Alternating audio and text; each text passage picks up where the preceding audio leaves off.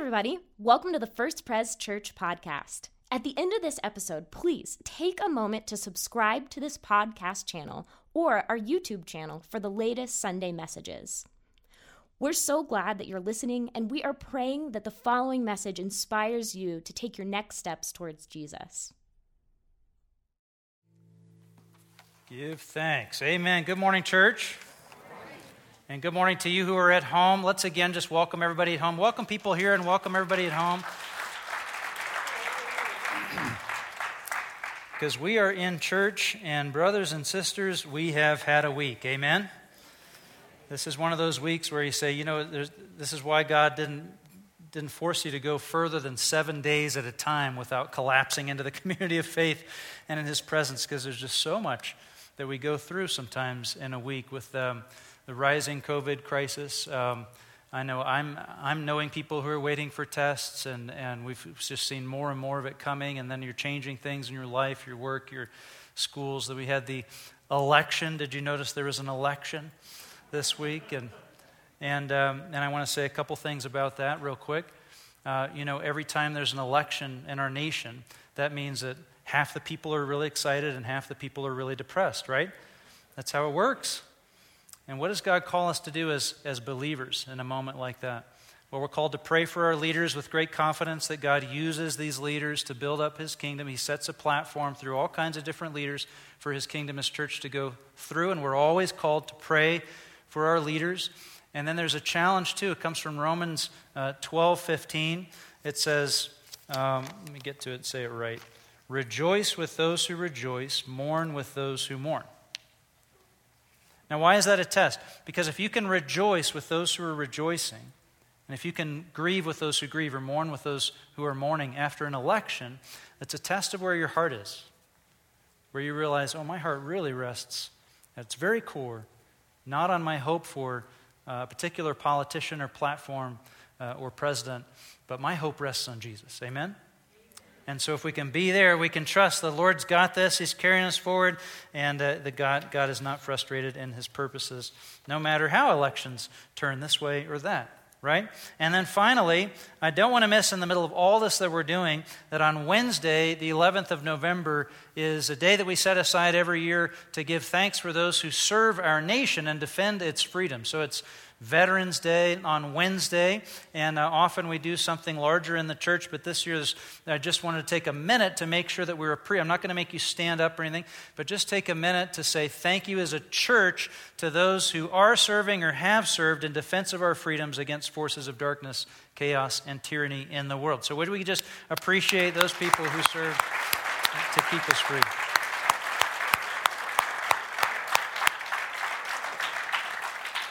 Okay, and now, give thanks for Jesus. We're going to look at Philippians chapter 2, verses 1 through 11. So I encourage you to open your Bibles or get to this in your own phone or your Bible on your whatever you've got. And at home, open your Bibles on your lap, and the words are going to be in front of you on the screen. And as we open to Philippians 2, let's open our hearts in prayer. Lord Jesus, we pray that you would speak to us your word of grace and truth.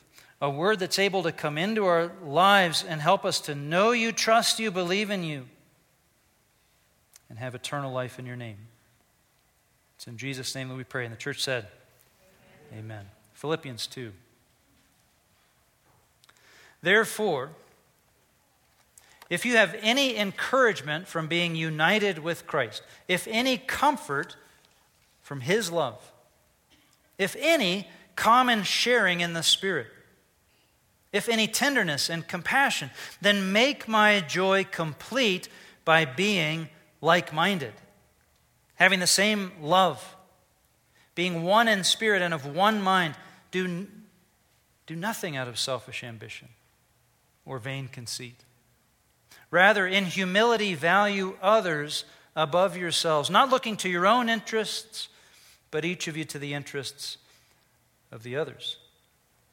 In your relationship with one another, have the same mindset as Christ Jesus, who, Being in the very nature God, did not count equality with God something to be used to his own advantage. Rather, he made himself nothing by taking the very nature of a servant. Being made in human likeness and being found in appearance as a man, he humbled himself by becoming obedient to death, even death on a cross. Therefore,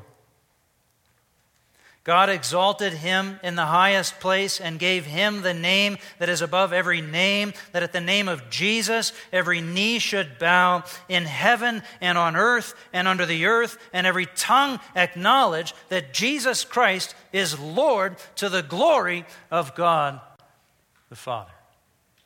Amen? Amen. Amen. We thank God for his word. Give thanks. We're in this series about giving thanks. Give thanks for Jesus.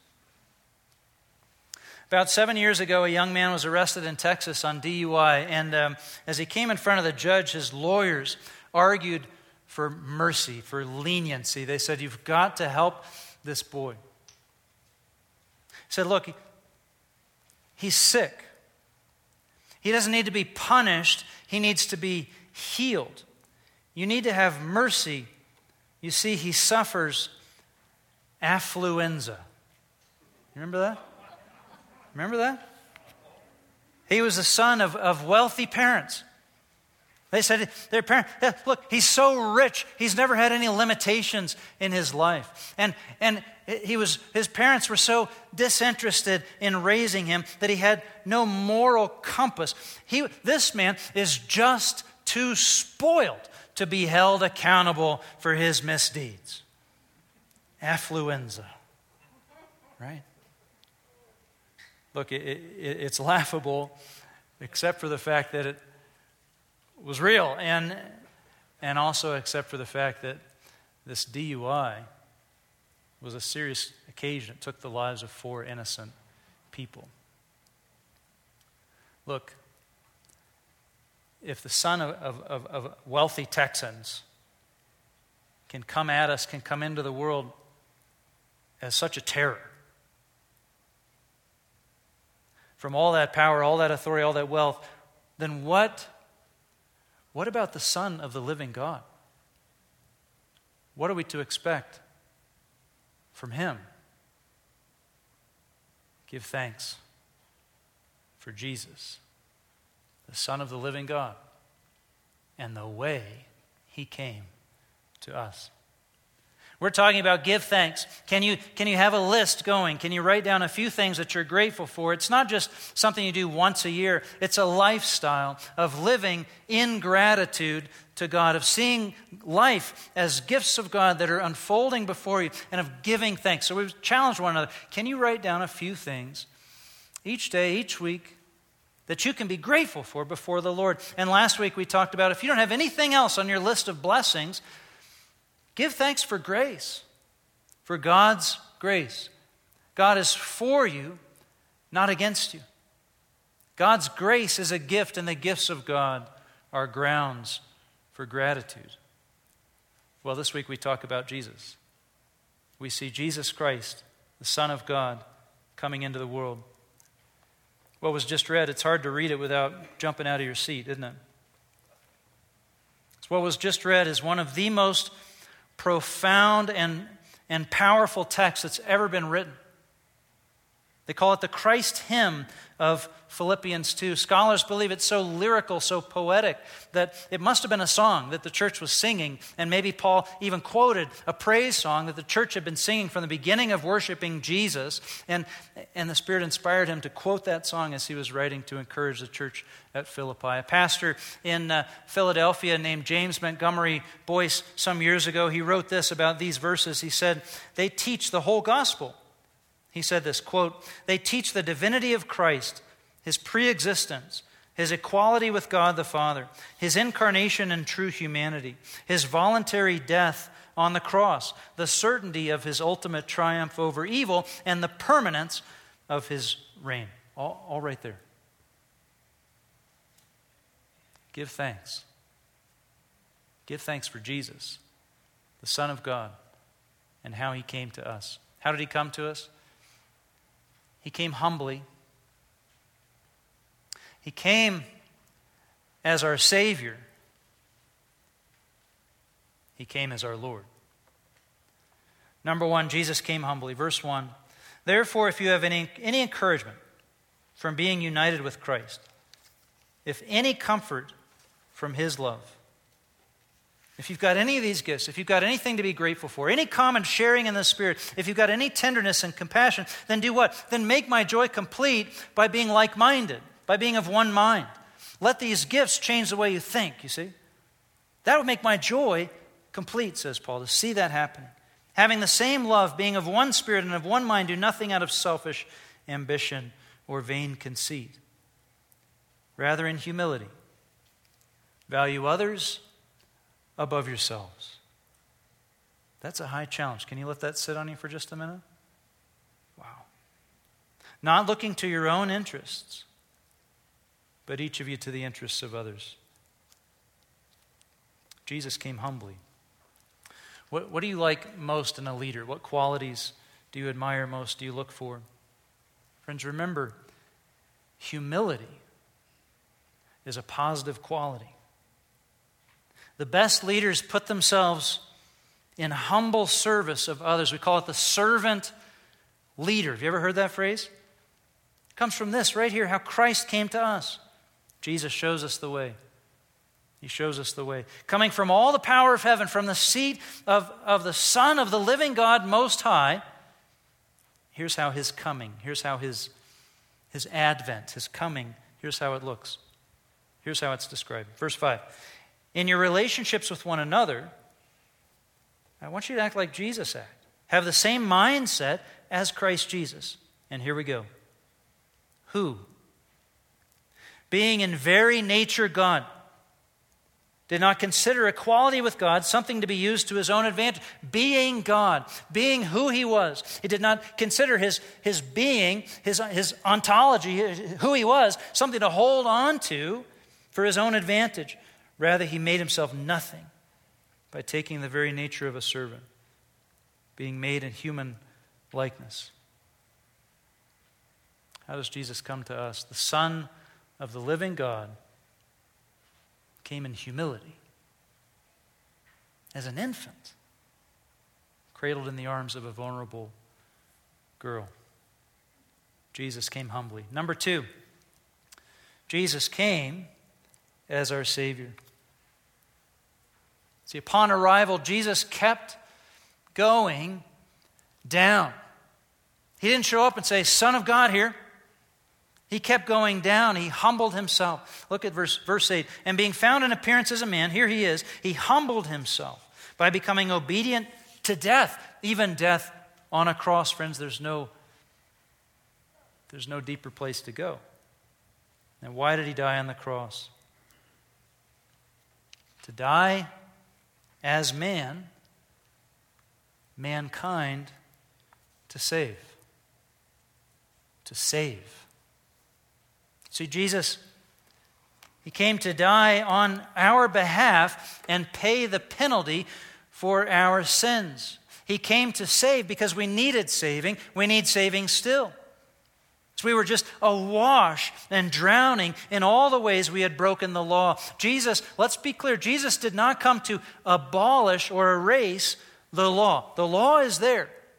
But what did Jesus do? Jesus came to erase our ledger of sins against that law, our own record of where we had broken and transgressed the law of God. He took that away. He took that ledger away. He expunged our record, soaking it up onto Himself like a sponge. I don't even know if those two words have anything to do with each other, but they rhyme and they fit together, right?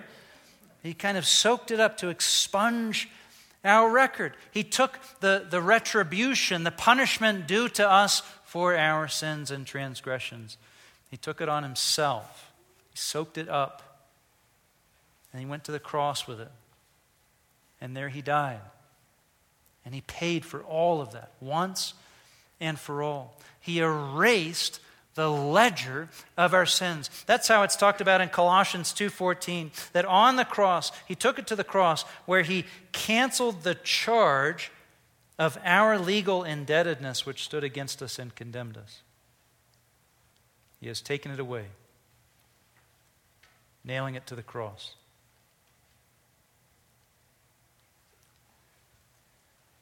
Do you need a Savior? I do. But until you see yourself needing a Savior, you won't look to Jesus to be your Savior.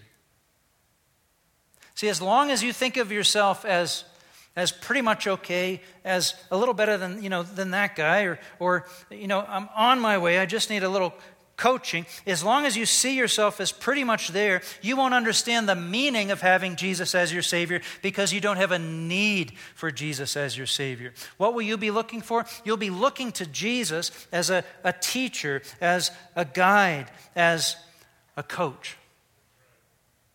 God save us from Jesus the coach. Do you know why? Because if Jesus is your coach, if Jesus is just a coach to us, then it's up to us to win the game. If Jesus is a guide, then it's up to you to watch what Jesus does and do the same and accomplish it. Let me tell you something. You cannot do what Jesus did when it comes to salvation. You cannot die for your sins and the sins of others. You can die in your sins, but you cannot die for your sins. You need a Savior. You cannot save yourself. Even in the church, I'm trying today to put Jesus in front of us just as clearly, as simply. Even in the church, we resist our need for a Savior. There's something in us that just resists needing a Savior. We might think about it, we might understand it, we might sing about it, we might even think it's a beautiful idea that Jesus is this beautiful Savior, but we fail to make it our own. We never appropriate it, we never take it into ourselves. You never take Jesus as your personal Savior. Imagine this picture. It's like this. Imagine somebody whose sailboat is capsized and he's drowning in the ocean. He's treading water, the waves are coming over. The Coast Guard comes along over and lowers a basket down. One of those baskets, you know what I'm talking about? That you climb in, you're going to get rescued. And what does the man do? He sees the basket coming down and he thinks, man, that's really nice. How noble.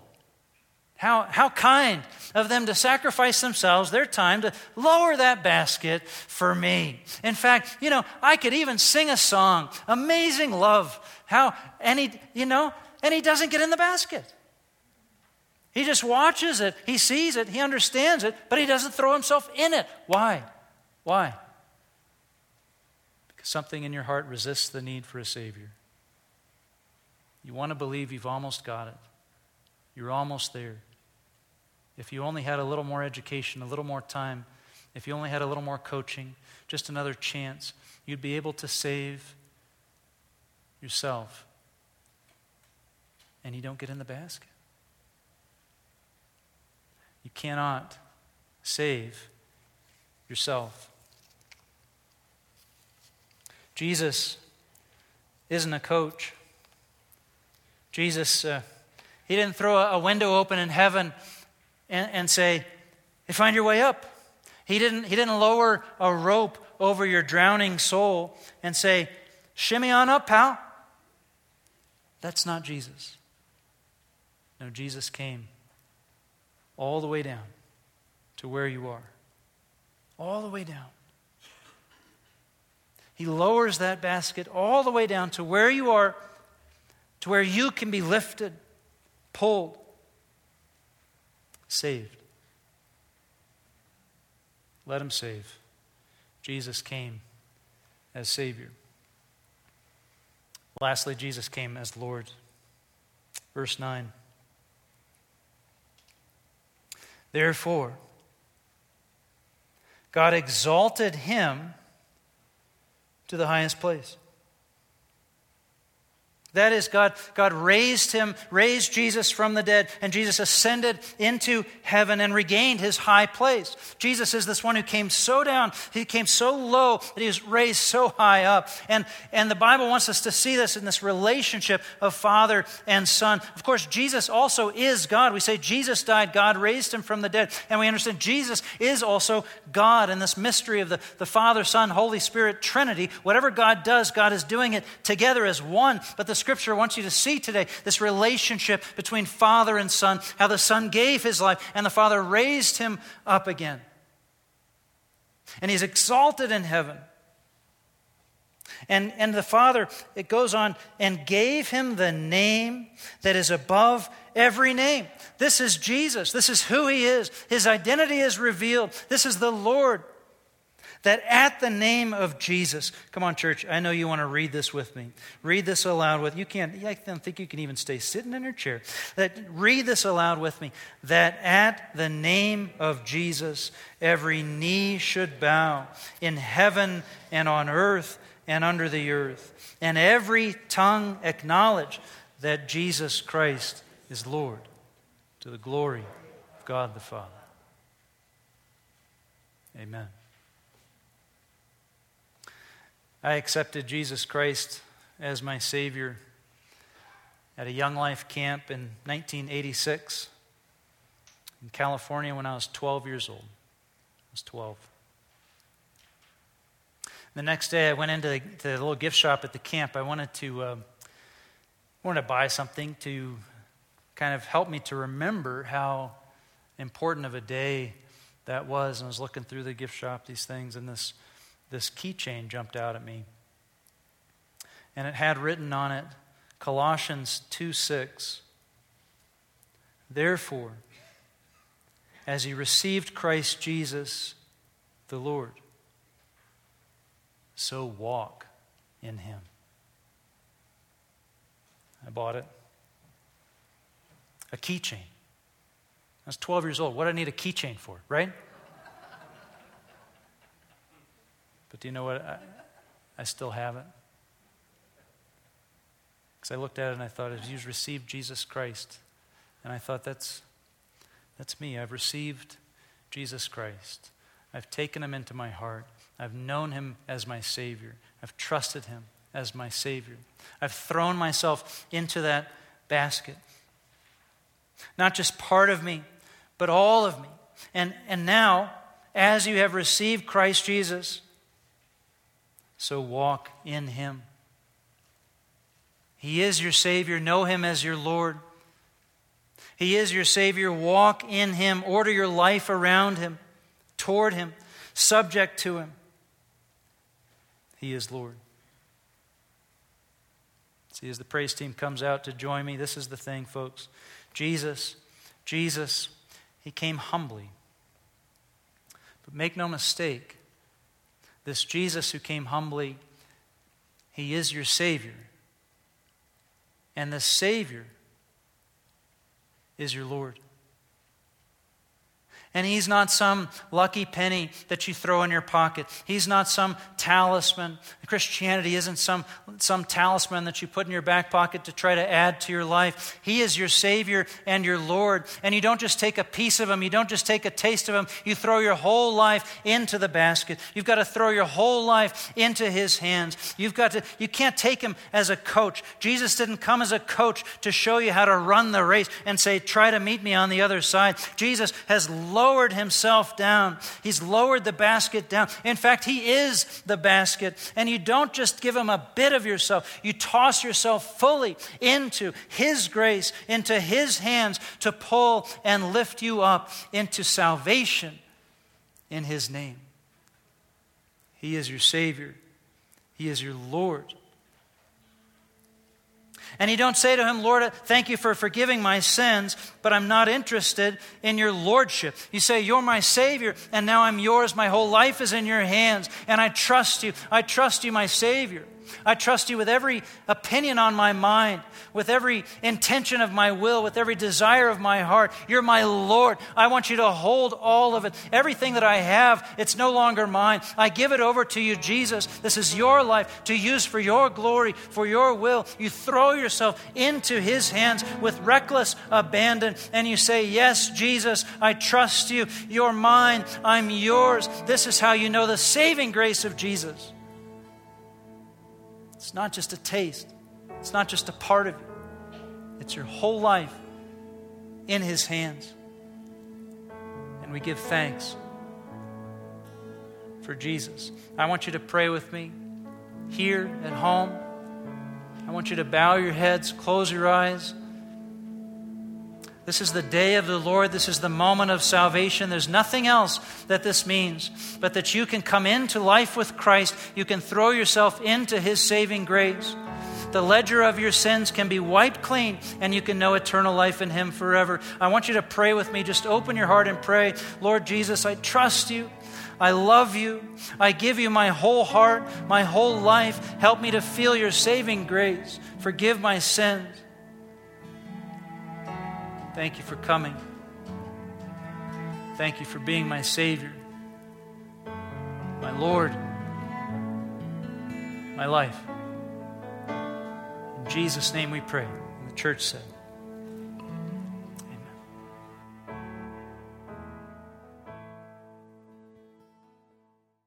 Hey, once again, thanks for listening. If you live in the Colorado Springs area, we would love to meet you on a Sunday morning.